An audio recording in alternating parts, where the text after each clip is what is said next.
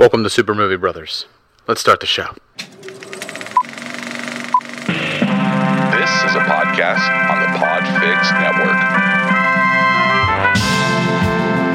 You can check out more shows like it at podfixnetwork.com.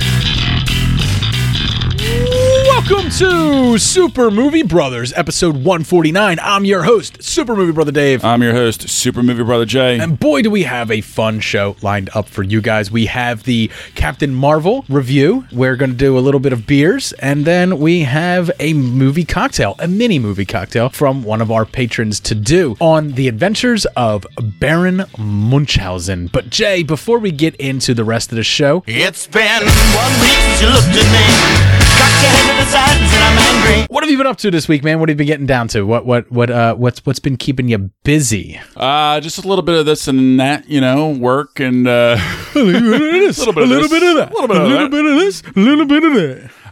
I watched a lot of movies. Okay. I did watch a lot of movies. I kind of laid low. I didn't do too much. It's funny, the one time you actually watch a lot of movies, and we're going to be skipping what are you watching this week? Go figure.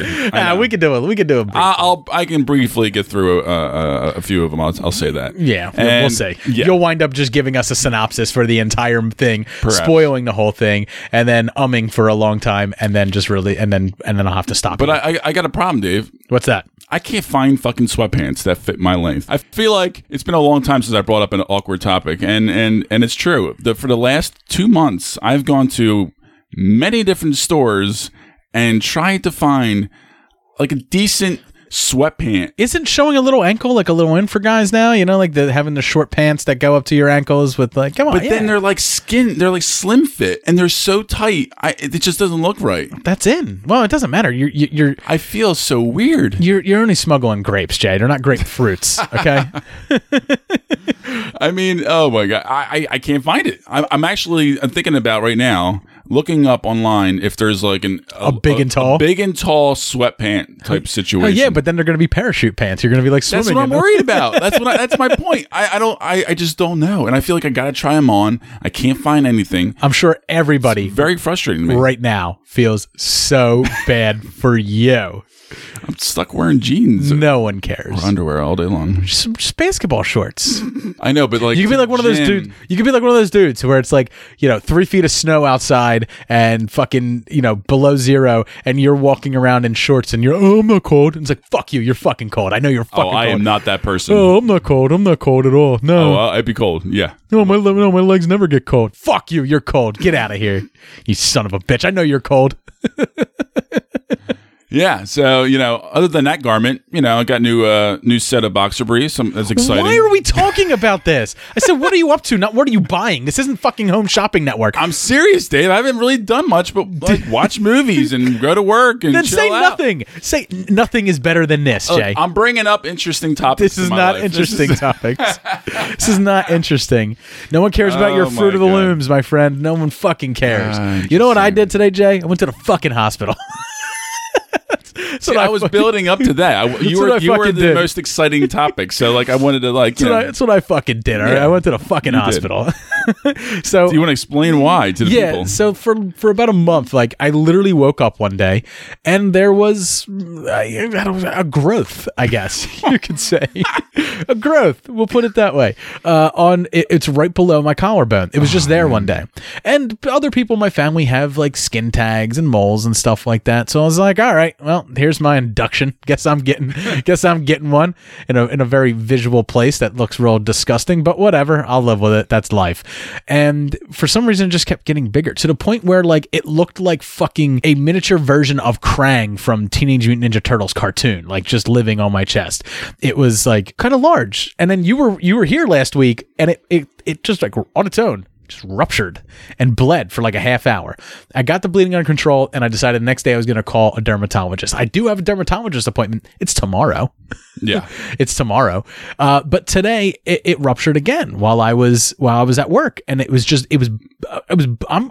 work in a business setting for the most part. And here I am talking to customers with just like blood all over my shirt. Like I looked like I escaped the fucking Manson murders. Like I'm the one that the police didn't get. Like I'm just running. Like It looked awful. And I saw the little bit that came out last week, and that was not pretty. So what wound up happening was I bled for probably, by the time I got home and I started addressing the situation, first off, the reason it started bleeding so badly, it has ruptured before and I was able to get it to stop bleeding and stuff, and I figured I'll just wait for it. But I have to change the bandage. I can't sit there with blood-soaked bandages. So I go to pull the bandage off of it, and the blood had dried to it. So when I pulled it off, it ripped half of the rest of the thing off too. And boy, did I bleed for a long time.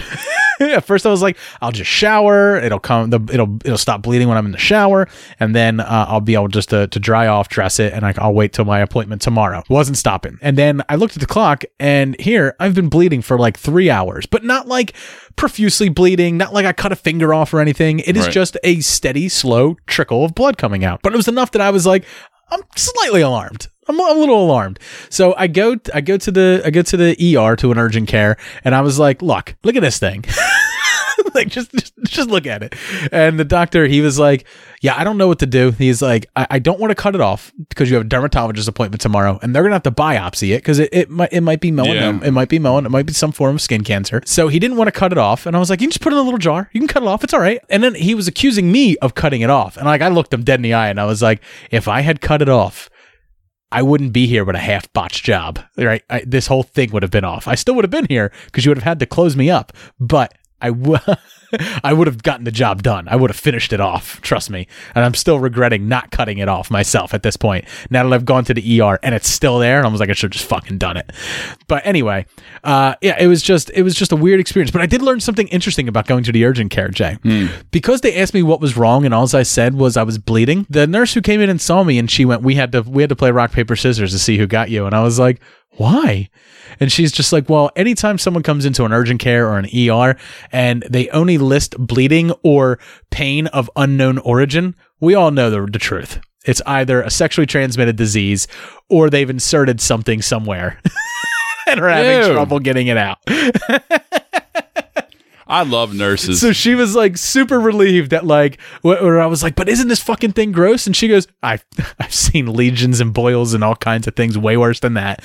And I was like, it fucking disgusts me. Like, it disgusts me. Okay. I don't even want to look at myself in the mirror. I've gotten out of the shower and not looked in the bathroom mirror because of the fucking krang pulsating on my fucking neck. It's not even that big. Kraken. Yeah. It's not even that big. It's literally like the size of like my pinky nail. It's very small, but it's like a large mole or something like that, or some sort. I don't know if it's Alaskan King, but it fucking feels huge. Yeah.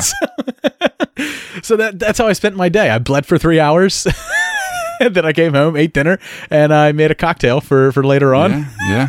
And I watched The Adventures of Baron Munchausen. That's what I did with my day. It's amazing. I did have a lovely weekend with my daughter, though. And one of the funniest things that has ever happened with my daughter happened while I wasn't in the room. I was just listening to her. And I think that like this exchange is absolutely fantastic. So we have a Fire TV in her room, and she's been learning how to use it, right? And she figured out that the microphone button does what you order it to do. So she holds the Alexa button down. I explained to her how to do it, but she doesn't always remember everything. So she's watching a show and she holds down the button and I hear, Alexa, play something else.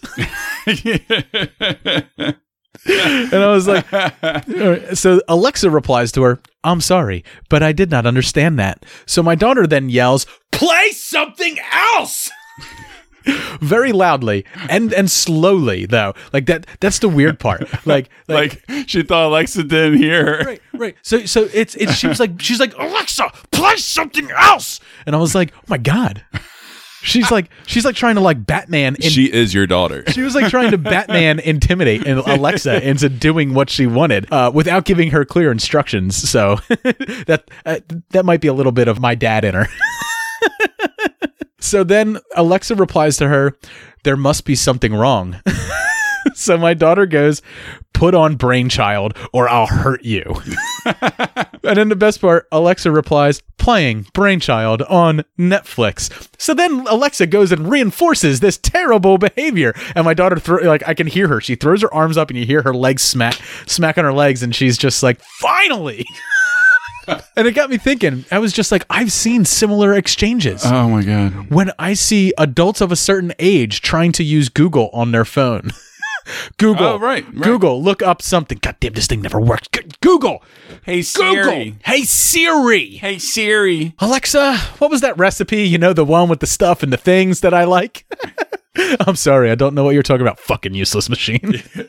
So I'm sitting there, I was like, there really is no difference between toddlers and not. baby boomers. Yeah.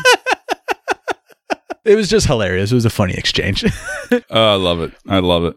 All right, Jay, that concludes what we've been up to this week. Me bleeding like a stuck pig, you trying to find the right cradle for your grapes. And Exactly. that's about it. But I did reach out on Twitter. I do have a listener question for everybody this week. You gotta ask yourself a question. Do I feel lucky? Well, do you, punk? It just raises too many questions. Excuse me. I'd like to ask you a few questions. The answer to the ultimate question of life, the universe, and everything. So, Jay, we frequently do top 5 lists on the show. And I always feel like my lists are slightly better than yours. Just slightly. You know? I feel like mine are just... I feel like people only listen to yours to get to mine. I'm just saying. You know? I'm sure that I have a loyal, faithful fan base out there somewhere. One guy did vote for you. So the question of the week was, who had the better top 5 professional movie fights list? In my defense, we did not. It wasn't a poll. It's not a poll. It was you had to write down in the comments section. That's right. What it was. So that's right. You know, my fans are just lazy, you know? Yeah, well, much like yourself. What do you do for the show again, other than come here and talk on the microphone? Yeah. So then your fans are just like you. You get what you deserve. You get what you deserve, Jay. So I wanted to know who had the better top 5 professional movie fights list. Are there any professional movie fight scenes that took place in a ring or an organized competition that we missed? Let us know. And a lot of people did let us know. They let us know. Most of the people just let us know whose list they thought was better. Some people did give us some suggestions. So, Duty from Shaken Not Nerd says, Dave just wins because of the Drago fight. He wouldn't have won without Hearts on Fire. Duty's actually got this wrong. I didn't pick Drago. You did. I didn't understand that. Yeah. Yeah. Well, so Duty has an obsession with Hearts on Fire, Strong Desire. It's the song in Rocky, you know. I guess you just thought it was yours. Not mine. But no. So I'm going to say that's a second vote for you, Jay. Thank you. Congratulations. Paul from the Countdown Pod said Dave, but in a points decision. So he actually is showing you a little bit of respect, Jay. It's like me and you went 15 rounds. 3-2 or something like that. Yeah. We went 15 rounds, and it went to a split decision with the judges. Paul is the deciding judge who gave it to me in the end. Yeah, I think Snatch is the movie that's holding me up from the win. I don't think it's Snatch at all, my friend. I think it's $1 Million Baby. A face mainly your mother could love. It's a good name. Said, this was a brutal battle, but I'm going to go with Dave. Just barely. The Contrarian said, gonna go with Jay. Love Snatch and The Wrestler. And while I have mixed feelings about $1 Million Baby, the fights are great. Gladiator, on the other hand, what a snooze fest. Gladiator, snooze fest. Are you kidding me? It's like one of the few films Ridley Scott hasn't fucked up since the 1980s. Dean Jeffrey said, definitely Dave. 4 great fights. Rocky is shit. Luckily, they canceled each other out, though. Fair enough. Okay. I love that fight in Rocky Balboa, man. I do too. I have all right. So Stork from Besotted Geekcast said, seen 3 of Dave's and 2 of Jay's, so he's got to go with me only because he's seen more movies. Fair enough. And I even asked him. I was like, so you haven't seen Warrior? It was both of our number ones, and he said no, he hasn't seen it on both sides. And I was like, both sides? And I told him, like, it's a pretty damn good movie, and it's really rare that Jay and I would even have the same movie on our list, let alone it being number 1. This is true. He didn't even know that we put the same movie on our list. He thought one was a remake of the other. I think it's because in the picture I used two different graphics. I gave you one poster and me the other poster, which might have thrown him off. That makes sense. That makes sense. The IMDb Journey podcast said, good lists from both, but Dave wins. More gooder than just said Team Dave in all caps. See, come on. Ghost of the Stratosphere said, going with Jay, though I have no idea why They Live wasn't picked. And there's a very good reason why They Live wasn't picked, Jay. It's because the list is for professional fights. They Live is a street brawl. Mm-hmm. You forgot the parameters of the topic. Oh, I put it in there. Yeah. He just didn't read, which is why he voted for you, because just like you, he's illiterate. He only voted based on the pictures that based off the movie covers that I put in the picture. I feel like I'm coming back strong now. Movie Reviews in 20 Questions podcast just said Dave. Brook Reading podcast, Dave, 100%. Right. Karate Kid, come on now. Look, I hear you. It was my honorable mention. Catching Up on Cinema said Dave, but shame on you both for leaving out Rocky versus Clubber Lang or Frank Dukes versus Chong Li in Bloodsport, and pretty much any of the other better fights from the Undisputed films. So I did have Frank Dukes versus Chong Li, Bloodsport, Kumite on my honorable mentions list. I didn't the Clubber Lang, the second Clubber Lang fight. It's over so quickly, and I get that that's the strategy in the movie. It just was, whatever. Personal top fives. Yeah, exactly. Let's see here. He also went on to say that we should have had James Braddock versus Max Baer from Cinderella Man on our list somewhere.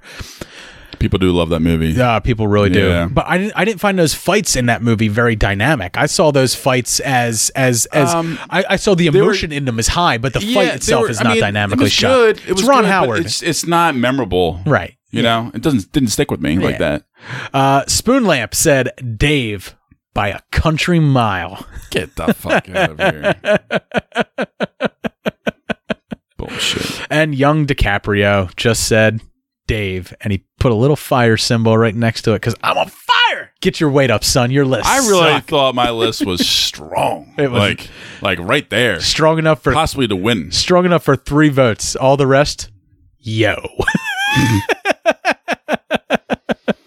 But we did get some suggestions, and Cinderella Man could have a spot on this list, but again, it's personal. It's personal tops. It is personal. It's personal. It's 100% personal. And I stand behind the Rocky Balboa fight, and I didn't do it because that's the best Rocky fight. I did it because that's the most. That's the most realistic Rocky fight. That's the one. Mine was the more cliche one. Yeah, exactly. But I agree. I mean, your fight was awesome as well. I always loved the ending of that. As soon as you mentioned that, I immediately flashed to that because exactly how you described it. There's blows and blows, head, body, and you could hear it and you could feel it.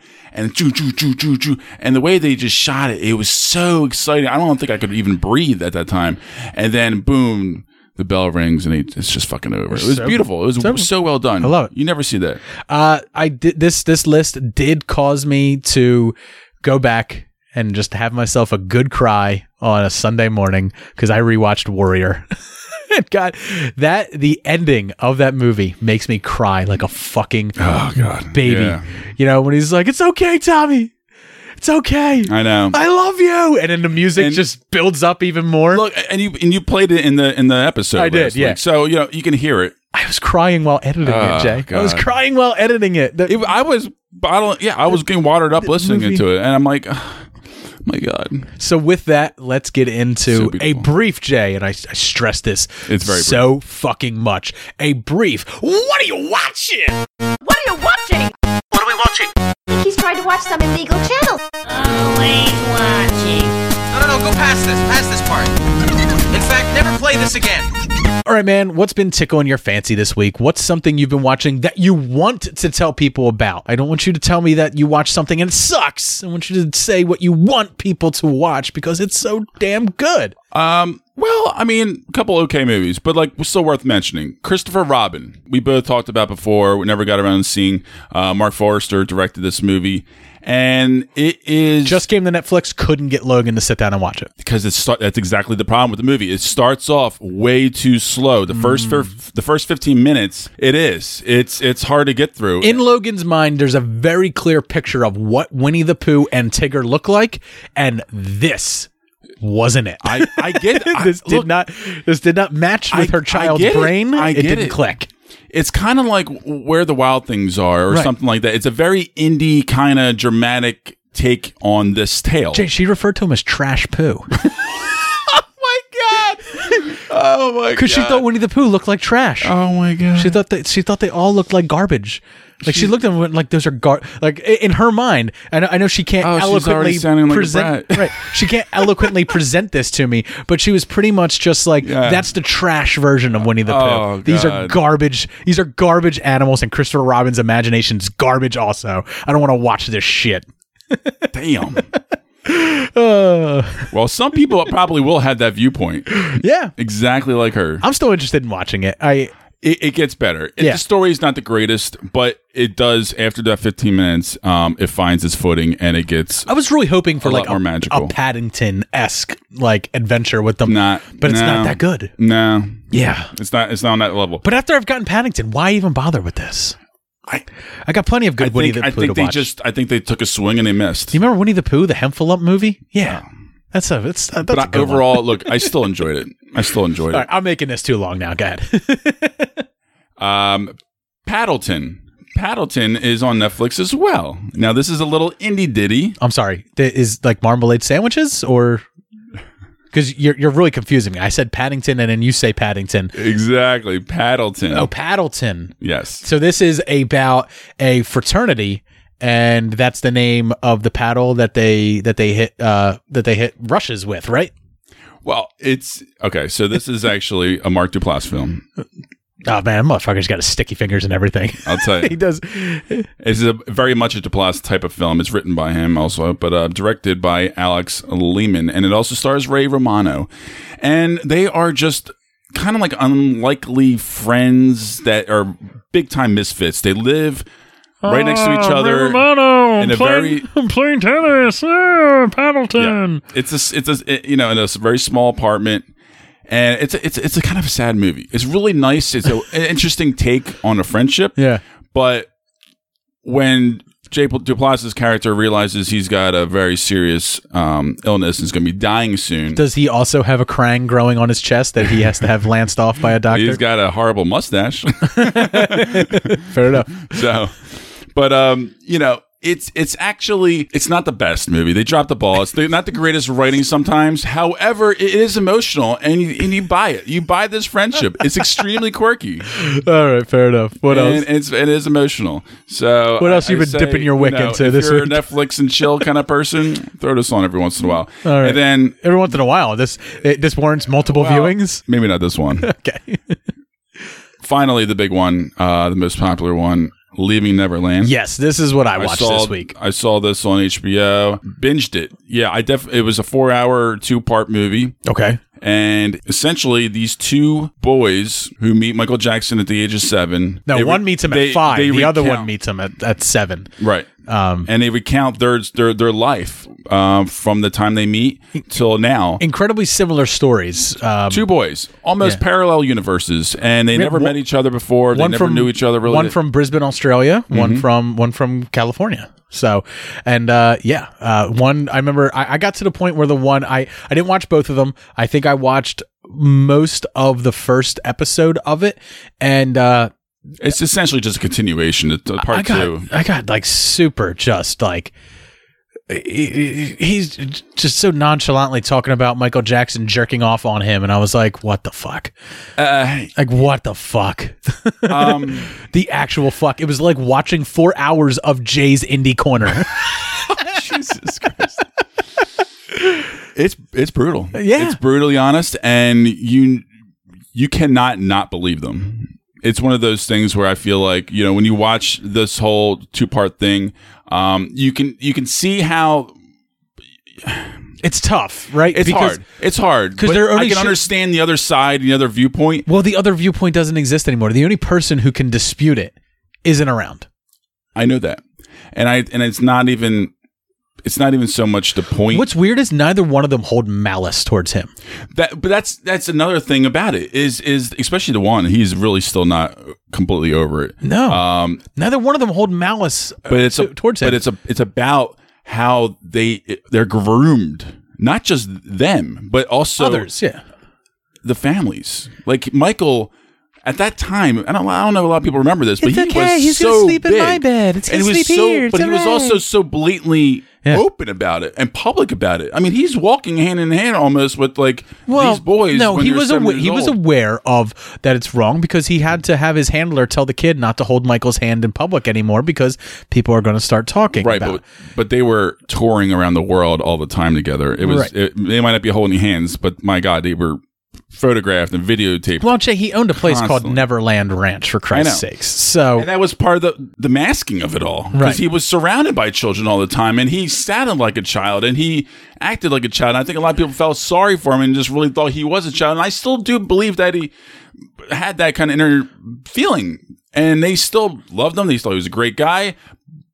Besides the abuse, and abusing these kids in a sexual way, and you can't say that it telling them to as much as I believe this, you can never say 100% that this stuff happened because it was never proven in a court of law. So I know that, but I'm still just saying that. In my mind, it happened. You can. That's my viewpoint. You can believe that, and that's what I'm saying. But what I'm saying is, his music's never going to go anywhere. His legacy will always. Some people are coming away from this movie and complete. Like I heard somebody saying that he was one of the biggest fans. One of the biggest messages in our universe, too, in our world, our movie world, and he came across so disgusted and angry that he was like, if I go to a bar and a Michael Jackson song comes on, I'm going to walk out. Even these that kind of level. Even these two, victims, that they are, even both of them, say you just got to separate the art from the artist, because they do talk about in the other great works of art that were done by great artists, which ultimately we all have done, which ultimately turn out to be monsters, right? Sure, and many artists are that we all. Still adore to this day. I mean, it doesn't matter. I mean, I don't want to get into all the nitty gritty details about this whole thing. No, but just don't. I would just say skip dinner and watch it. Right. Don't so eat if you and watch are it because interested in rough at all in this kind of subject, or even we all know you're very interested in it. Well. It's been a long time since a pedophilia of Jay's Indie Corner, but I felt like this was necessary watching, and it just made so much headlines, and I was surprised the Oprah fucking did the after show after Neverland. I saw that too, and the fact that she even did it, and there were so many strong reactions. Right. I felt like I had to do it. I had to do it. I had to go put myself through this. I will finish it. I'll be honest. It's rough. It's tough. It's rough. I don't think. I mean, I don't even want to say the visual. I'm not going to say it on air. I mean, you said a little bit of it, of the visual graphic sexual elements to it, but it's rough. That's all. Tough. It's done. Yeah, it's fucking tough, man. Other than that, Jay, would you like to know what I was watching this week? Surely. I started rewatching Game of Thrones. I should be doing that too. I will have it done by April 14th. I 100% will have it done by April 14th. Other than that, man, I went to the theaters and I saw Captain Marvel. Yeah, we'll be talking about Captain Marvel soon. So why don't we get ready and let's do our little bit longer than 5-minute-ish review for Captain Marvel. And this will be done in a brief non-spoiler format with a more spoilerific format after that. So just be warned, minor spoilers will follow.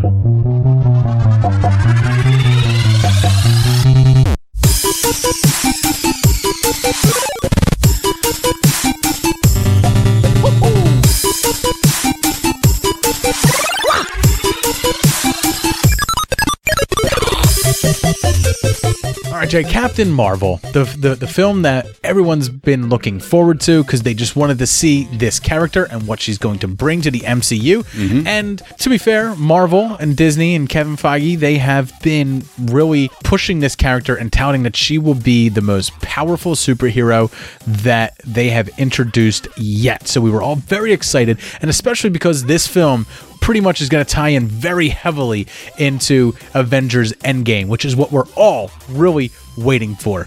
So let's get into the synopsis. Excuse me, miss. Why are you dressed for laser tag? Oh boy, you guys don't have any clue, do you? I'm here to stop the shapeshifters that are infiltrating your planet. That's what I'm talking about.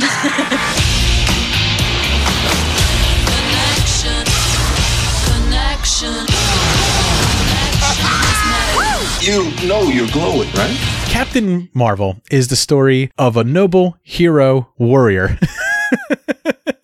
who crash lands on Earth and begins a journey of self-discovery with her new friend Nicholas J. Fury. Mm-hmm. She is there to stop the Skrulls from taking over the planet and from them finding a MacGuffin. We'll just call it a MacGuffin because I can't say really what it is, but they do explain it as basically an engine for light speed travel. So she's there to stop them from getting this engine for light speed travel. Right. And it's an item that is said to end the Kree-Skrull War. That's really all I can give away in a synopsis without there's a lot of spoilers that we can dive into, so we're not gonna. Yeah. So anyway, right off the bat in this movie, I really, really, really did enjoy Brie Larson as Captain Marvel. I liked her. I liked the role. I like what she brought to it. I'll tell you who I didn't like, Jay. I didn't like Samuel L. Jackson as Nick Fury. There was Nick Fury was used as the comic relief so much. How can I ever look at him and go, "That's a bad motherfucker right there"? You know what I mean?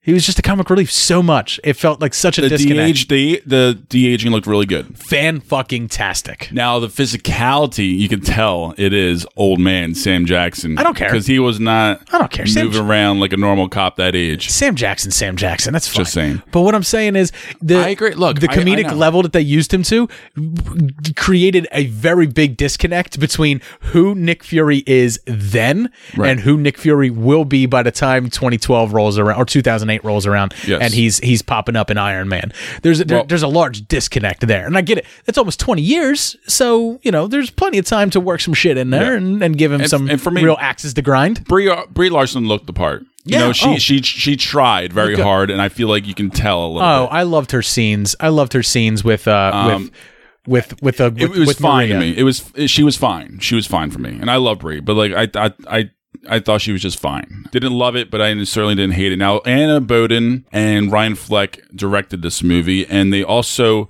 wrote the screenplay after, polishing it up, I guess, for them to direct, because Geneva Robertson Duart, whatever her last name is, she was the original screenplay writer, and she did the previous Tomb Raider, and Tomb Raider was plagued as well with screenplay issues. Yeah. So this movie is also plagued by, I think, a lot of screenplay issues. I think underwritten characters, and I think some plot holes. So I think mostly the faults of this movie is essentially script and inexperienced directors handling big budgets, because some of the later in the movie CGI fight sequences not handled that well. You know who didn't look great with their de-aging technology? Clark Gregg, man. I know, right? It didn't work. Little odd. Yeah. Little odd. It just looked off.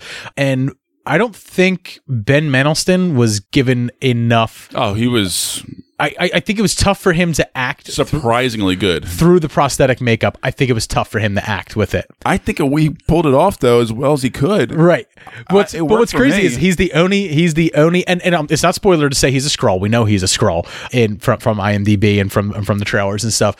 For me, it's very strange that he's the only Skrull that is played by Ben Mendelsohn and then turns into Ben Mendelsohn. Right. That was kind of genius. Because the second I heard him talk, I was like, it takes you a second to look into the makeup and realize that's Ben Mendelsohn. But when he started talking, I was like, that's Ben Mendelsohn. But he is, when he's the Skrull, he's cheesing it up a lot. Like, he seems very physical. He seems very menacing when he is the human version of Ben Mendelsohn, and I believe him as a villain type and stuff like that, which works to the credit of the movie. And but when he's in the makeup and he's playing it up and stuff like that, for me a little bit, I was like, but you know, I think in the end it's because he had to be more expressive with that makeup on. Sure. And he has experience, and he's very comfortable with Anna Boden and Ryan Fleck from previously doing Mississippi Grind. Yeah. With Ryan Reynolds was in that movie. That's a fine little movie I enjoy quite a bit. And Jude Law, he was fine as well. He was just fine. You know, he was solid. I mean, there's nothing crazy about it. I mean, I like Jude, but it was nothing special. Given a lot to work. Nothing special. He's not given very a lot serviceable, I would say. You know. Yeah, and to be honest, like from the trailers, you know, we were seeing images of Ronan the Accuser, and we are seeing Korath. You know, these are characters that we saw in Guardians of the Galaxy and stuff.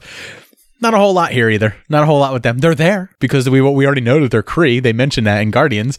They're there, and that's really it. I don't think I got the same amount of script issues that you're saying. I don't think it even suffers from pacing issues. I think what it suffers from is a little bit of disconnect about who this character is versus who they want it to be. Partially script. Yeah. I mean, I suppose so. When I saw this movie, I came out and what I thought about it was a lot of heart, not a lot of substance. That's pretty much what I took away from it. And I don't think there needs to be a lot of substance in all the Marvel films. However, it's always the ones with substance that I wind up liking the most. Well, but also this is an origin movie. It is. And this was an important movie for us, the fans, to know about leading into Endgame. I think it is hampered by the origin, by the origin story itself. But also her story is complex. There's a lot to explain, and it's very fantastical. So I will say this. I understand they had a lot to do. Yeah. I just feel like they didn't quite handle it the best way. Or it was just, like I said, I felt like it was underwritten. I feel like maybe they wasted time in other areas, and in other areas they could have added more to flesh things out better. I don't know what you mean specifically by other areas. I'll talk more in spoilers. Fair enough. Because I'm trying to be vague as possible. Fair enough. Yeah, I mean, this is non-spoiler. That's just section. my takeaway from it. Some of the characters that I'm already familiar with, like Nick Fury, not being portrayed in a way that I'm familiar with him, with little explanation as to why he is the comic relief. I mean, all he does is point a cat at people a lot. A lot. Quite a bit. Yeah. Goose. And I really did, my takeaway from it is I buy Brie Larson as this character. I'm excited to see what else she has coming out. I am too. Really, when they get to it, I really enjoyed the full display of her powers. And I think at first I was a little disjointed by the climax and by the ending, because I was like, oh, it's over. Wait, it's over? And then I thought about it and I was like, really is the only way that it could end. And the way they did it, making it a spectacle in the way that they did, just really highlights the whole, woman unchained, unbound, unbent, unbroken. She's apparently she's from Dorne now, and just really unleashing on everything. And I was like, yeah, all right, I get it. And I like that. And I like that because what they really are doing is they're telling the story of the subdued woman of Yeah, and it's perfectly summed up in that scene where the guy says, "Come on, baby, smile for me more." Right. And it's like, all right, that's the story. She is. It's not a woman hear me roar. She's allowing herself to be her, and not being the restrictions that a society in her case, or in allegory, our society is placing on her. And I like that. I did like that. And I'll be honest. Towards the end, I was watching it, and I actually came to the thought like I'm not going to rewatch this movie probably ever again. And then when the movie was over, I was like, you know what? There's a lot of fun. And especially the day after, I was like, I could definitely see myself, and I think I want to go and watch it again. There's a lot of fun in it, and they did a good job of subverting Marvel fans' expectations, and we'll get into that in spoilers. I think so too. Yeah. All right, so Jay, what do you got to score for those people that are going to jump out right now and skip the spoiler section? C+.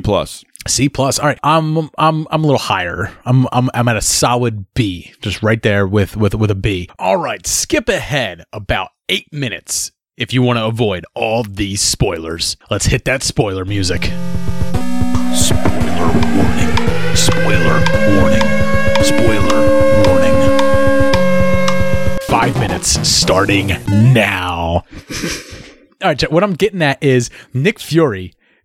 He was the comic relief so much here, and I think it's because the character he's playing against is so powerful. What does a Nick Fury do? And this is his first experience seeing an alien. It's true. So seeing a superpowered person. Well, that too, but also an alien.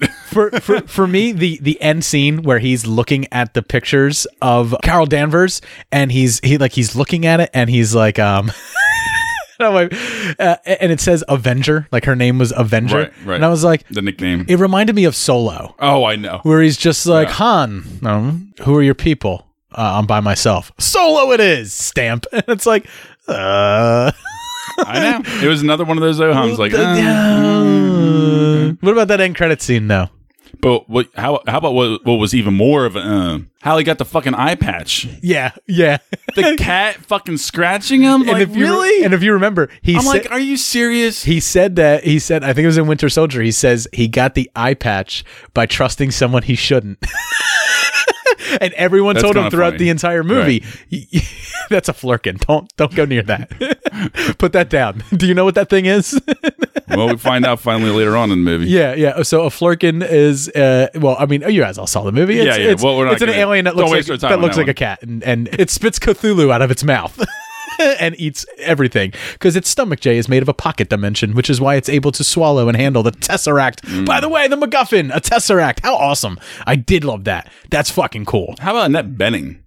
No, that was ho-hum. that was tough. Yeah, I thought she was just hamming it up, and then it was ho-hum, and it just, I don't know. It just, the whole thing just did not work. It really smacked of, my grandkids love these movies. Exactly. But Robert Redford was good when he did that. He did it because his grandkids loved the Marvel movies. But yeah, Annette Bening, I wasn't crazy about. I did like that she was the original Marvel, and they didn't make a man Marvel. You know, I like the way that they tied that into the origin. I know there's a lot of haters out there with the whole fake Captain Marvel because Shazam in the comics was called Captain Marvel, and she used to be Ms. Marvel, and there was a character called Captain Marvel in Marvel. However, both of those, they weren't like lovers or something, were they? No. Okay. But she does derive her powers from the Kree in the same way that Marvel did. But anyway, the DC fanboys are calling this the fake Captain Marvel movie because Shazam used to be known as Captain Marvel. Now he's known as Shazam, and there's a lot of love lost there. There's a lot of people just like very upset about this whole thing. And after watching this, I went, "What are you guys all upset about? What's everyone upset about?" And I get it's Brie Larson's comments and stuff like that, but ultimately, it's just a fucking movie, man. It's just a fucking movie. Yeah. It's just a movie that's going to suck it up because there's going to be fucking sequels. There's going to be sequels, yeah. There's going to be sequels. And Lee Pace, playing Ronan, you barely get. And Korath. He's obviously going to be playing much more of a larger role in the sequels, I think. Yeah. But you get Korath here too, and he's nothing again. He was nothing in the Guardians movie. He's nothing here. And I was like, why even pay this actor to come back? It was unnecessary. Djimon Hounsou is a great actor. Yeah, I love the guy. He really knows how to give us free. Yeah, come on, man. God damn. But fuck. There were so many parts in this movie where I was like, and the big, the whole reveal with Jude Law being the bad guy. I mean, well, I've known he was the bad guy from the beginning because he's Jan Rog, and Jan Rog has always been a Captain Marvel villain. However, I didn't see the twist as far as like I thought what was going to happen was we were going to be getting like a Game of Thrones scenario where we find out that no side of any war is truly good or truly bad. Right. And there's kind of like this gray area in both of them. And she feels that she has to end this war by fighting both of them. That's the story I thought I was going to get. And in the end, I was like, oh, Skrulls are good guys? Because seriously, that was the most surprising thing about the movie. These motherfuckers are supposed to be secretly invading Earth, and we're going to get a secret invasion movie. And Kevin Feige has come out and said, like, look, there may still be a secret invasion movie. There may still be Skrull bad guys. Skrulls are sure they're gonna be. Skrulls are people, and there's no such thing as purely only good people. Yeah, right. Yeah. It's like, so we could have bad Skrulls and we can have good Skrulls. We can have bad Kree. We can have good Kree.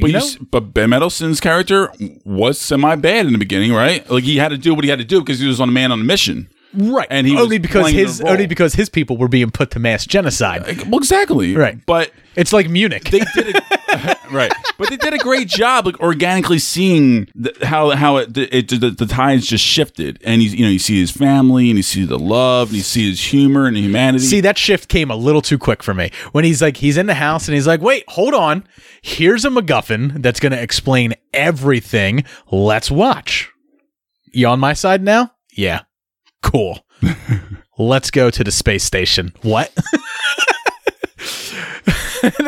For me, I was like, that happened really fucking quickly.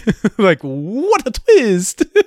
But then again, 2-hour runtime. We got to be brief with this, Exactly. And I felt like I think a lot of things were just unearned and just underdeveloped. And I feel like her friendship with the girl was Monica? really underdeveloped. Monica Rambeau? Maria. Oh, you're talking about Maria Rambeau. Maria Rambeau. Maria Rambeau. And Monica Rambeau's the daughter. Now, interesting. Monica Rambeau will be replacing her, right? Yeah. So she is cool, in the comics as well as a hero. It was just so quickly thrown in. Yeah. And you didn't feel I just felt like everything was just too quick. And it was underwritten. I'm sorry, I keep saying it, but it just felt completely like that, and I could not get on board, and I was not invested in it as much as I thought I would be. I think the character that they wanted to so badly. The character they needed to develop was Captain Marvel. Was Carol Danvers. That was still and they a bit of a struggle. Nah, they didn't. They did it with fine. her. It was fine. I'm on board. I'm on board with her. I liked it, and I love that end credit scene. Those end credits were great. The mid credit one. The mid credit scene was great. If I wanted to watch a cat hack up a fur, I don't like cats anyway. So but when she just shows up and wears Fury. I didn't like the long hair though. I did, but I get it. It makes sense because she's been in space for 17 fucking years. I know. It's not like there's a barber out there to cut her Super Saiyan hair, Jay. Just saying. Yes. But no, she looked good. I think she's gonna be pretty badass, and I can't wait to see her in Endgame. Ultimately, there are problems with the movie, but there's problems with every movie. You just have to. I know, but I think you're gonna rank these movies. She's gonna be on the bottom of the list. You just have to like enough of what you got. Not the bottom of the list, but like towards the bottom of the list. Are the rankings? I would put this on par with a Doctor Strange. I think Doctor Strange is better, but I don't. This is on par with a Doctor Strange. I get what you're saying. It's certainly better than Iron Man 2 and Thor: Dark World. It's better than those. It's better than them. It's on par with like a Captain America, First Avenger. It's like that. I like that one better. Jeez, man. You want to talk about underdevelopment? Jesus.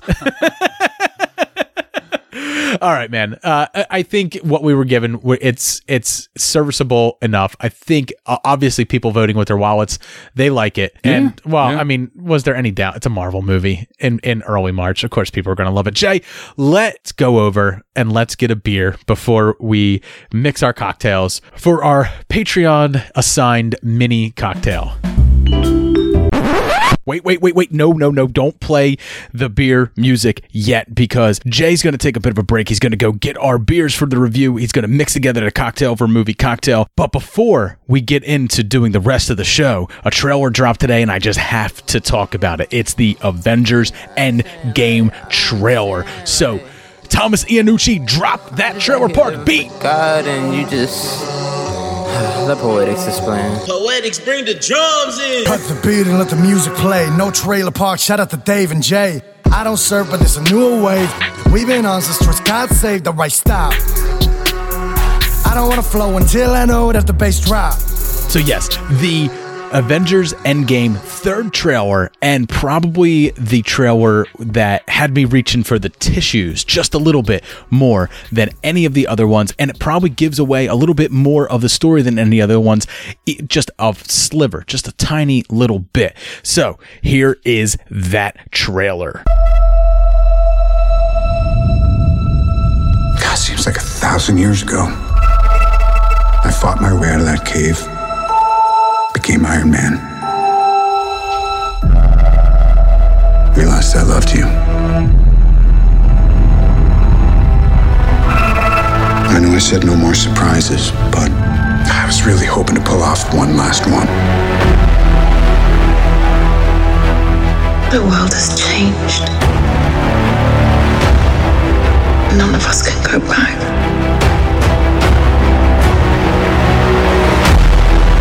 All we can do is our best. And sometimes the best that we can do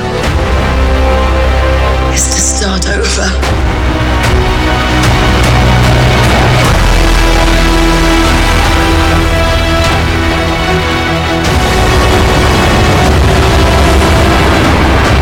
I saw all these people die. I keep telling everybody they should move on. Some do, but not us. Even if there's a small chance, we owe this to everyone who's not in this room to try.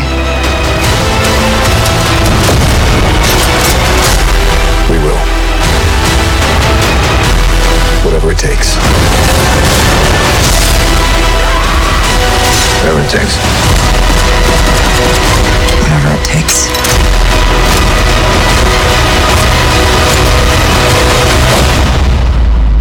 Whatever it takes.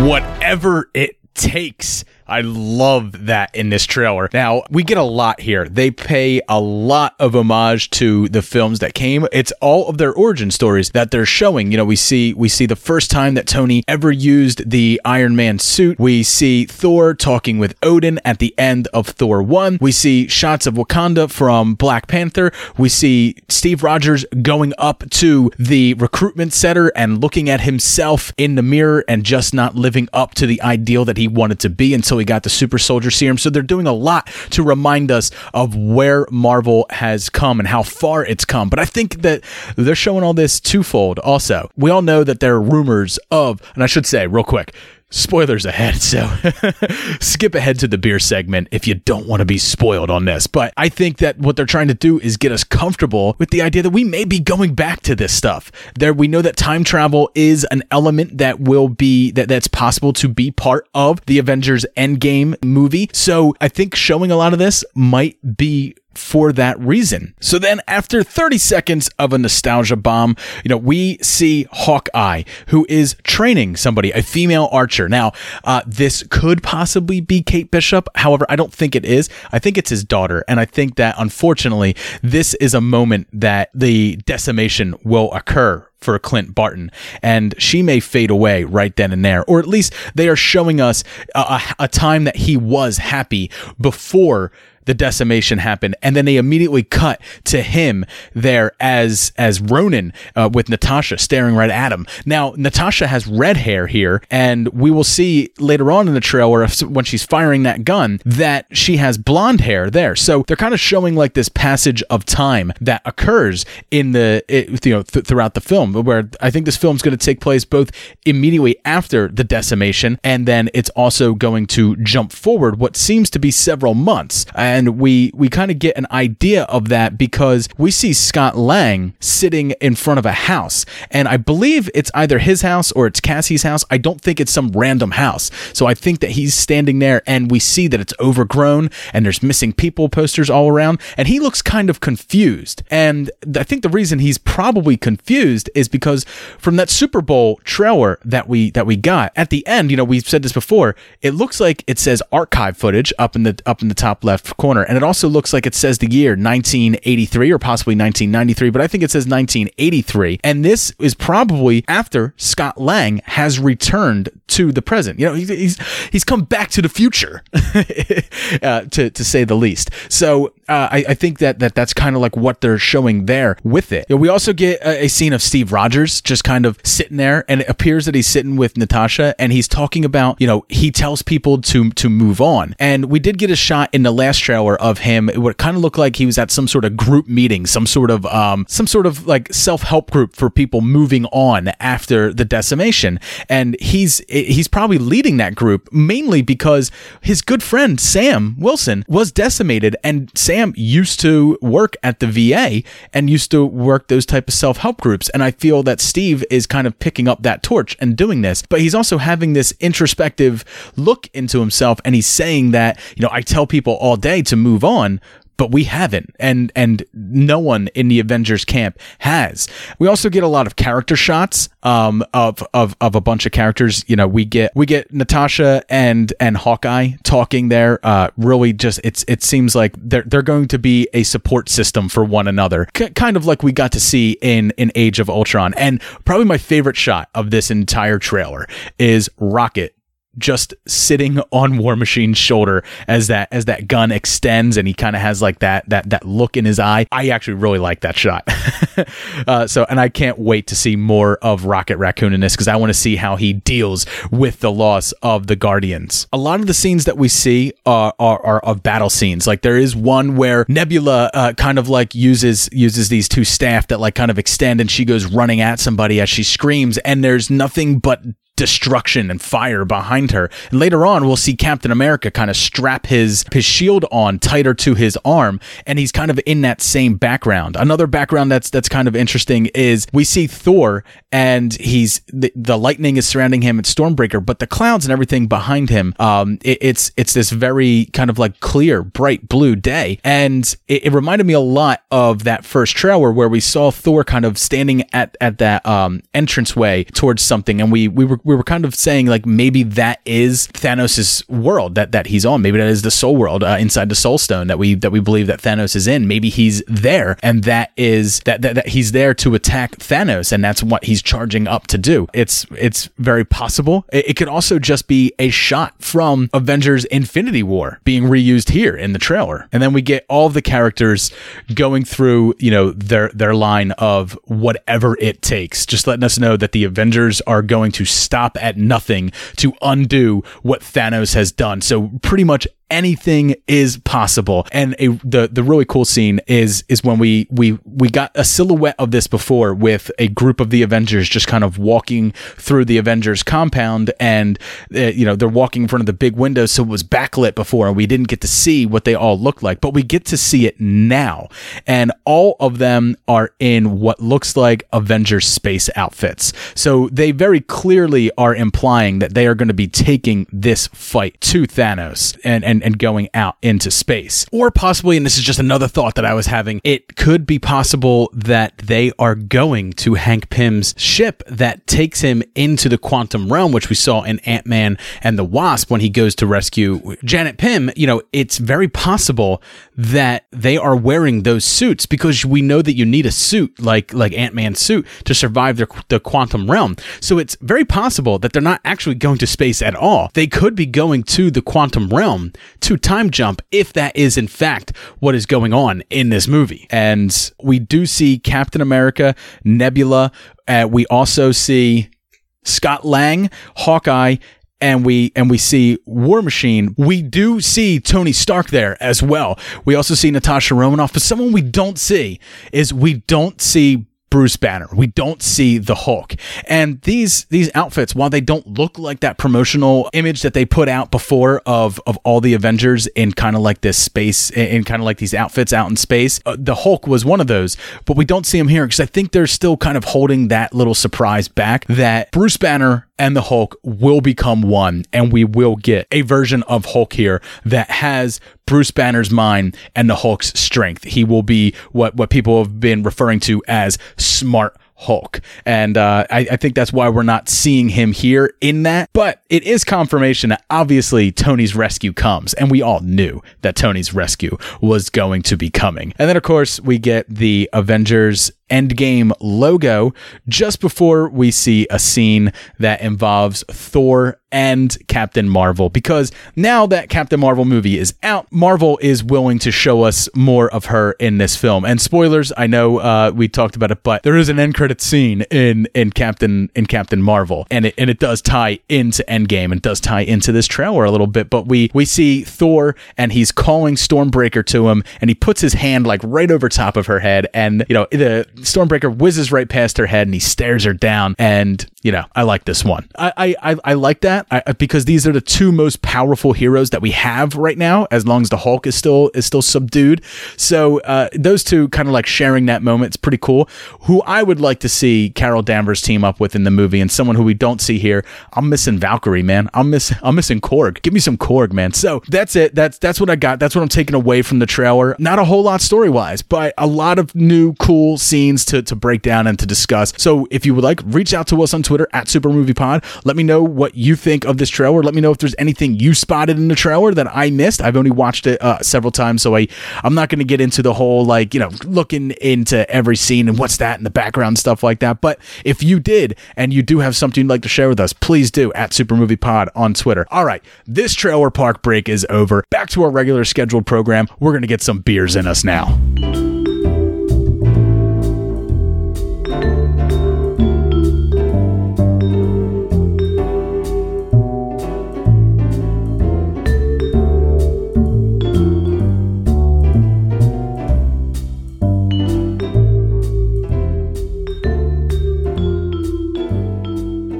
All right, Jay, we got two beers that we are going to be reviewing for everybody. But before we do that, going to drop a line to our sponsor, Blowfish. It's the only FDA-approved hangover cure. So if you spent the better part of 3 hours just bleeding pretty profusely, you lost a lot of blood, your blood sugar's crashing, you got a little bit of a headache, and then, like a dumbass, you mix a cocktail and you drink a beer along with it, you're going to have one whopping of a hangover. Indeed. The next day. You're going to need some Blowfish. So make sure you go over to forhangovers.com. Use the promo code SMBFISH to get your 15% off and cure the scourge of hangovers forever. All right, Jay, we got two beers that we are going to review. In the interest of time, we are skipping Indie Pod Spotlight this week because I have to edit this in very short amount of time because I usually release on Saturday. I got to go with my wife to Baltimore to do an anniversary thing. Yeah. It's going to be fun you got to do. It's going to be fun to talk about next week because we are going to the open for less than a year Guinness Brewery that's there. We're not going to be doing a brew tour.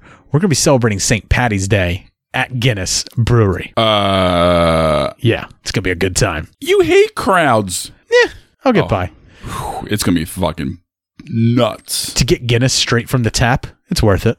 Yeah, it's worth it. All right, Jay, what beer are you going to be reviewing for everyone tonight? I have Vault Brewing Company's Of Hops and Clouds. It's a pale ale with Mosaic, Citra, and Simcoe hops. It is 5.5 alcohol by volume.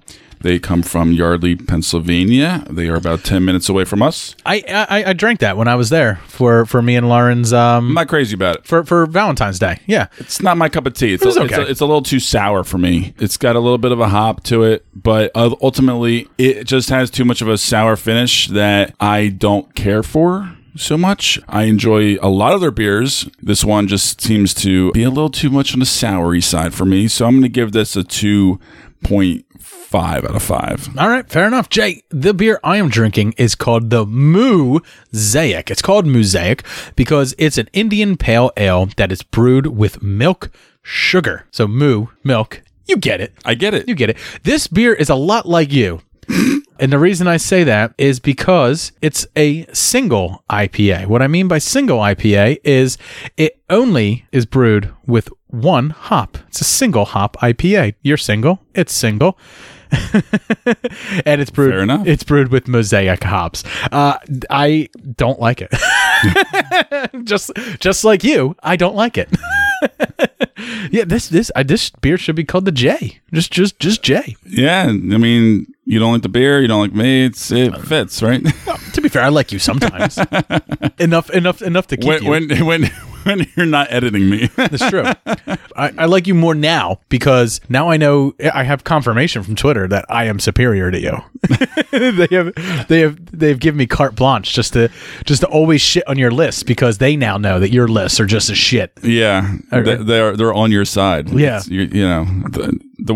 our fans are Team Dave for the most part. Yeah. So now you just feel sympathy and just kind of No sympathy. My army's rising against you. I will crush you. So anyway, this beer, 6% alcohol by volume. The reason I don't like it, not like Jay's where like it's sour, it just has this very strange like just flavor to it. It's almost like a sour juice, but like not, like I said, like not sour. It's not grapefruit. I can't even put like my finger on it. It's like you're eating a bad orange. Like a bad orange with zero flavor. Right. Yeah. You know what I mean? It's a moldy orange. Like, it's like, it's a drinking lemon pledge. It's just not great. Yeah, that is pretty terrible. It's beautiful looking. It does look beautiful. It's hazy. God damn, that is a really bad beer. It smells good. By all rights, I'm looking at this and I go, it's not even so much that it's rind. It's not even so much like an orange rind peel taste to it. It's literally what you would fantasize a bad actual orange would be with no real flavor to it. That's what I mean. Yeah, just like skin. It's like you took the skin of like an orange and you put it in your mouth, but you didn't bite down. There's no citrus. It's just that like leathery kind of like. You peel an orange and there's just like this tiny little black ball inside of it, and you pop that in your mouth, and you're like, the fuck is this? Fucking gross. It tastes like I imagined a growth on my chest would taste like. Yeah. That's probably the worst beer we've had in a long time. I think. It is, man. I'm gonna be giving this a 2. That's a fair number, yeah. Just a straight 2. No, because it's not so bad that I can't finish it. It looks pretty, at least. Yeah. And the Mosaic single hop IPA. It's a nice little can. It comes from Bolero Snort, a brewing company. Even their name just sounds fucking shitty. Want to love it. Want to love every beer. Want to love every movie, but we just can't, Jay. So let's get to a movie that one of our patrons loves enough that they would assign it to us. We were supposed to be doing a different movie. I'll explain why we didn't do that when we get into our movie cocktail for The Adventures of Baron Munchausen. Oh boy. My extraordinary friends, one with exceptional eyesight, one with powerful lungs, one who is extremely strong, tearing off all over the place. Not late, am I? We cannot fly to the moon. Balderdash. An experience which I don't hesitate to recommend. I gave my word that I would save the town. Have him executed at once. Might as well give up now. You mustn't say that. Not you. You won't get far on hot air and fantasy. I'm back! This is precisely the sort of thing that no one ever believed. Please tell me. Really want to know, don't you? We got a little bit of a mini movie cocktail to do for you guys. This is a movie cocktail that was suggested by our Patreon, Kim. As we said in the beginning of the show, we were supposed to be doing Haunted Honeymoon, which stars Dom DeLuise and Gene Wilder. However, that has 0 home video distribution whatsoever. It appears nowhere. I could have bought it on DVD, but it's not on any digital media streaming service where I could have just rented it and stuff like that. And by the time me and you realized that, it just wasn't going to happen. So instead, we reached out to Kim and said, "Is there anything else that you would like us to do?" And at first, I saw Adventures, and I was like, "Oh, the Adventures of Buckaroo Banzai in the Eighth Dimension," or whatever that ridiculously long title. Mm-hmm. But instead I read it even closer and I was like, The Adventures of Baron Munchausen. And that's what we are doing.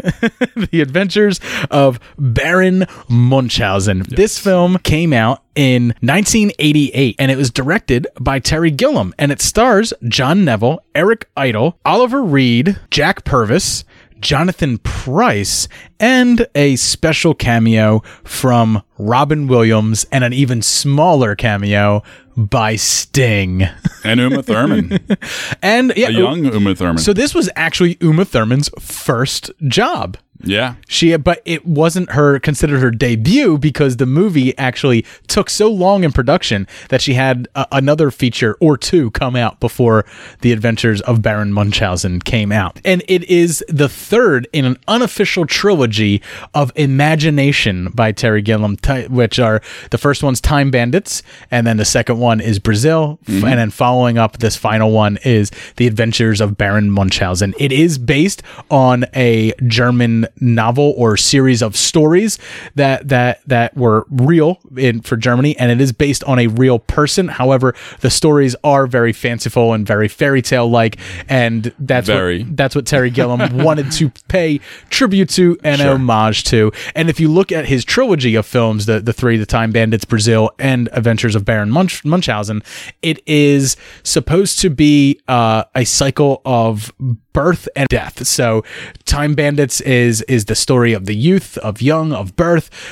Brazil is the story of adulthood, and Munchausen is the story of age and being old and trying to recapture your youth, which is why Baron Munchausen, John Neville's character, bounces between ages so frequently in this, because he's only as young as he feels, Jay, at the moment. Exactly. And sometimes he feels older than he really is. And of course, at the end, he passes that whimsy that he has over to Sally, who's played by Sarah Polley, and the whole cycle would then begin again with Sarah. So that he kind of like wrapped it up real nice there for everybody.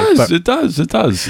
You have to slog through a lot to get to that. There are 3 movies, and all of them are just as ridiculous as this one is. However, Brazil, I've seen, and Time Bandits, I've seen both of them. I really enjoyed, and I gotta say, I never heard of this movie. I literally never heard of this movie until Kim assigned it to us, which is saying something. Yeah, and this was semi-popular for a particular audience. It was, yeah. And so when I saw this, I immediately saw like the cover art for it, and I was like, "What the fuck is this? Like, what shit is this?" And then like I started reading up about it, and I started watching it, and I found it extremely whimsical and just fucking charming. Like, it just oozes with fucking charm. I actually really, really enjoyed it. It is, and also visually too, because they really went all out for this movie. The actors as well. There's a lot of different extras. The production design is fantastic. It's very in camera, a lot of the effect all in camera, a lot of fun. It seemed like a big old stage play. Yeah, there's actually only one scene of CGI, of special effects, and it's when he's on the moon and there is like a starlit whale or something swimming below him. And other than that, the whole rest of the movie is all practical effects, and it's really one of the last films that was able to pull off practical effects in this way. And man, it just looks fantastic, the practical effects. Like, it really does. I gotta say that, like, that to no end just really, and they really have fun with me. it, because there's stuff in here that you just never seen before, just silly stuff, like fantastical stuff like we were talking about. It's very whimsical, it's very chaotic, and you never know what's going to happen from scene to scene or moment to moment. And I think that, like, when I was watching this, I was thinking about it, and I was like, this is the equivalent then of what like Guardians of the Galaxy and other such like fanciful things that we've gotten recently would have been if they were made then. You know what I mean? Like that's how hokey they would have looked. But for the time, it's pretty fucking amazing. So the story of this is that he's in a town in Europe that is currently going through the Turkish war, and there they are putting on a stage play of his adventures. And he shows up as an old man, throws a fit, and he's basically like, no, you got it all wrong. And he gets all upset, and he proceeds to tell the audience the real story.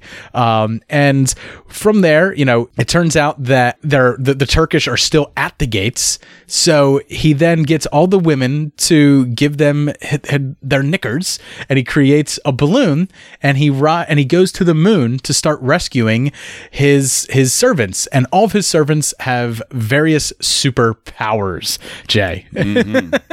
And Sally, the little girl who rescued him from the Angel of Death, is a stowaway there. And she comes with him on this adventure. And a lot of times kind of becomes like his foil, because she kind of brings him back down to earth sometimes. Like, he seems to get lost in his imagination, in his whimsy, and in his fancy. It shows when he first gets on stage, and he's really upset and violent, and you can tell he's got borderline, I guess, Alzheimer's disease coming on, or some kind of dementia, whatever. But who knows? He's all over the place. Yes. Oh man, so he is on an adventure to find his three friends, or the servants, the ones who helped him take down the Turkish Sultan before. And they are Berthold, the world's fastest runner, Adolphus, a rifleman who has superhuman eyesight, Gustavus, who is a dwarf who possesses extraordinary hearing and sufficient lung power enough to knock down an entire army just by exhaling, and the fantastically strong Albrecht. Now, this I find interesting, because if you put all of these characters together, running super fast, ice breath, like the hard breath and stuff like that, super hearing, super eyesight, and super strength, Jay, who do you get? Dun, dun, dun, dun, dun, bum, bum, bum, dun, dun, dun, dun, dun. Superman. Yeah, there you go. And it was kind of fun to see it. And the idea that was based off of David Hasselhoff. Yeah. So, who would have thought? But now, just for example, the fastest man was a lot of fun to see, because he's, it's like 20 seconds of him running in place, chewing up the boards and the flooring before he takes off and runs, and it was just a lot of fun to watch. Played by Eric Idle. Yeah, it was very, very cartoonish in that way. Very cartoonish. Like Scooby-Doo, like Runner type stuff, When Shaggy and Scooby ghost! Yep. And they run in place for a while. He does the exact same thing, and he is constantly tripping over rocks. Like, he seems to he trips, especially in that final fight. He goes to run for the first time, and he trips on the rock and goes face first into the sand. So I don't think you could really put a pin on this movie and say if you like this, then watch this. You have to really be in a certain frame of mind to really want to jump into this movie. You have to really enjoy the obscure and quirky film. Yeah. For sure. 100%. I would say if you're down with Terry Gilliam movies, and I think you're okay. Yeah. I mean, if The Fear and Loathing in Las Vegas, if that's a very modern day kind of hard edge R-rated movie. It's more singular in a way of the tone of the story. But this one is a fantastical 18th century type story with a lot of different misadventures and I would say this: if you're not immediately, elaborate stories. If you like Monty Python's Holy Grail, then watch this. I think you'll get. I think it's a little bit more fanciful. It's a little bit less funny, but you will find yourself laughing at the ridiculousness of it, and that's not. You're not laughing at the movie. The movie wants you to laugh at the ridiculousness of it. Especially Robin Williams. Robin Williams, the role he did, it was originally supposed to go to Sean Connery, but because of the extreme length of time that it was going into with its filming and how much over budget it was, they had to cut the role for the King of the Moon, or the King of Everything, as he likes to be called. So it didn't wind up with Sean Connery, because Sean Connery looked at the script and went, "It doesn't seem very kingly, does it?" I don't think I'm going to do it, Terry. I'm going to pass. So he passes. I can't imagine him doing the role anyway. He passes on it, and they wind up giving the role to Robin Williams, who literally got off of a plane and immediately went and filmed his scenes. So when he went to go film them, they didn't even give him a script. They went, "You know what? Script's out. Just do you. Just whatever you want to do." It's all 6 minutes of his screen time. Robin Williams ad-lib. It makes sense. It really, really. It's just old school Robin Williams mad gibberish. Yeah, absolutely. But it works. It works so well. I love the part where he reattaches his head to his body. I know. If you haven't seen this movie, everything we're saying just sounds like fucking lunacy. But when this is just a nice little short and sweet movie cocktail. It's an appetizer for season 2 coming out soon. Is. So that's all it is. But I love when he reattaches his head and you get that, "I'm back!" and I got lips. Give me a kiss. I did enjoy that part. Like, I found myself at first just being so standoffish about this movie, just based on like looks when it first started, and I found myself just getting charmed by its wiles. And yeah, it could have gotten my pants off at some point. It's like the funny fat guy. It's like, I'll sleep with him. Yeah, because he fucking makes me laugh. So what? I'll feel comfortable with him. How Dave got married, by the way. Being the funny fat guy. But Jay, we did make a cocktail to go around this. We certainly did. It is so because there is a real psychological disorder that is attributed to the character of Baron Munchausen and his adventures. I decided I would name the cocktail based on that. So this is Munchausen's Adventure by Proxy. Because Munchausen's by proxy is usually when you have a mom, or it's and I say mom and wife because usually women are affected by this more than men. They will purposefully make someone in their family sick so that they then receive attention based around their sick family member's illness, and it also gives them a sense of importance because they are then having to take care of them. Like the Phantom Thread movie. Exactly. Yeah. So Munchausen's by proxy. This is Munchausen's Adventure by Proxy cocktail. And what it is, Jay, it is 2 ounces of Evan Williams peach whiskey, 2 ounces of raspberry liqueur, 6 ounces of pineapple juice, and then you put that into a shaker over ice. You put in about a teaspoon or tablespoon, whichever, how frothy you want it, that's up to you, of egg whites in there. Mm-hmm. And then you also put about a teaspoon or tablespoon of lemon, depending on how sour you want. Shake that all up, pour it over ice, and it's kind of like a Sex on the Beach, it's kind of like a Fuzzy Navel. It's kind of like, I wanted it to be very sweet. I wanted it to be extremely lighthearted, and I wanted it to be very whimsical. And the egg whites add a lot to that. Yeah. And adds to that little pizzazz, little texture to it, little flair. Yeah, it makes it look like the white fluffy clouds. It does. That him and Venus, are dancing around at one point. I honestly didn't think that this was going to be a good cocktail because I made this within 15 minutes. Because of my little trip to the doctors that I had to take. But yeah, I think, with this movie, I only found it more charming by finding out just how troubled its production was. And it seems like every Terry Gilliam production is troubled, but this one especially, because at first it had a $23 million budget. It then had to go up to $46 million. Terry Gilliam still to this day says they now say it was $40 million. That's what it ended up costing. Right. He said nowhere near that. Into the 30s, yes, but not 40 million. He did not get to 40 million. Apparently, Paramount Pictures had a regime change while this film was in production, and that new regime that came in did not want anything from the old regime succeeding. So there was only an entirety of 117 prints of the film made up for distribution to go out to theaters, and only 48 of them were stateside. So he is convinced that his movie got railroaded. And no, I believe it. I mean, if they were actually trying to do that, which is shocking anyway, it's just so childish. Why wouldn't you still want to make money? It's so childish, yeah. Who cares? Those guys are out. Who cares? But according to him, that is the main reason why, to this day, it's not very well remembered, and it's not. I never heard of it. You never did either. I'm sure a lot of. But what's funny is Time Bandits and Brazil were both made same studio and stuff like that under that old regime. This was a popular book, apparently. and those do hold. Right. A popular book in the 18th century. Well, I mean, look, the Bible's still popular.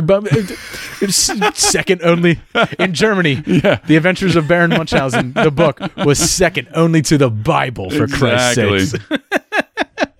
But no, I really encourage everybody to see it. If you just have like an ounce of whimsy inside of you, give it a shot. It's a truly fun film, I would say, and I'm actually surprised that I liked it as much as I did. And man, I got to say, like, just the idea of getting older, and like, he laughs at death, Jay. He laughs at death.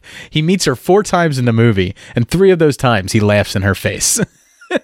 And you gotta love that. You gotta love that in the character. So I encourage everyone to check it out. I want to thank everybody for listening tonight. I would encourage you to check the cocktail out. I'll put the recipe up along with this episode on Twitter. Jay will put it up on Facebook as well, so you can check us out there. On Twitter, it's at Super Movie Pod. On Facebook, Super Movie Bros Podcast. If you would like to suggest movie cocktails for us to do, then you're gonna have to go over to Patreon. Patreon.com/Super Movie Bros Podcast. Join the Patreon for just $1. You can get additional content. For $5, you can get the additional content plus a gift. And we have various different stages for Tier 4 and Tier 5. Various different incentives for Tier 4, Tier 5, including assigning us movie homework pretty much whenever you want. And then you also have a say in the categories that go into future movie cocktails, as well as if you're in the top tier, you get to assign us a full-on movie cocktail to do, which if you have the ability to, you can also join us for if you would like. We are, of course, part of a network. We are part of the Podfix Network, so head over to podfixnetwork.com. You can check out all the movie cocktail recipes that are up there, and you can also check out all the great shows that are part of the Podfix Network. I was just on So I Married a Movie Geek, the 1987 movie draft. The votes are already closed, so I may have one, I may not have one, I do not know, but I still encourage you to head over there and listen to those, because the 1980s tournament, it's a ton of fun. You can listen to drafts from the year of 1980 all the way up to 1987 currently. Next one will be 1988, and then the finals and the championship, it'll be 1989, and hopefully I will be there again. So check out So I Married a Movie Geek at Movie Geekcast on Twitter. Would like to drop one final line to our sponsor, Blowfish. You can get your 15% off of this hangover cure by going to forhangovers.com and use the promo code SMBFish for your 15% off. Have a great night. Cheers. Cheers.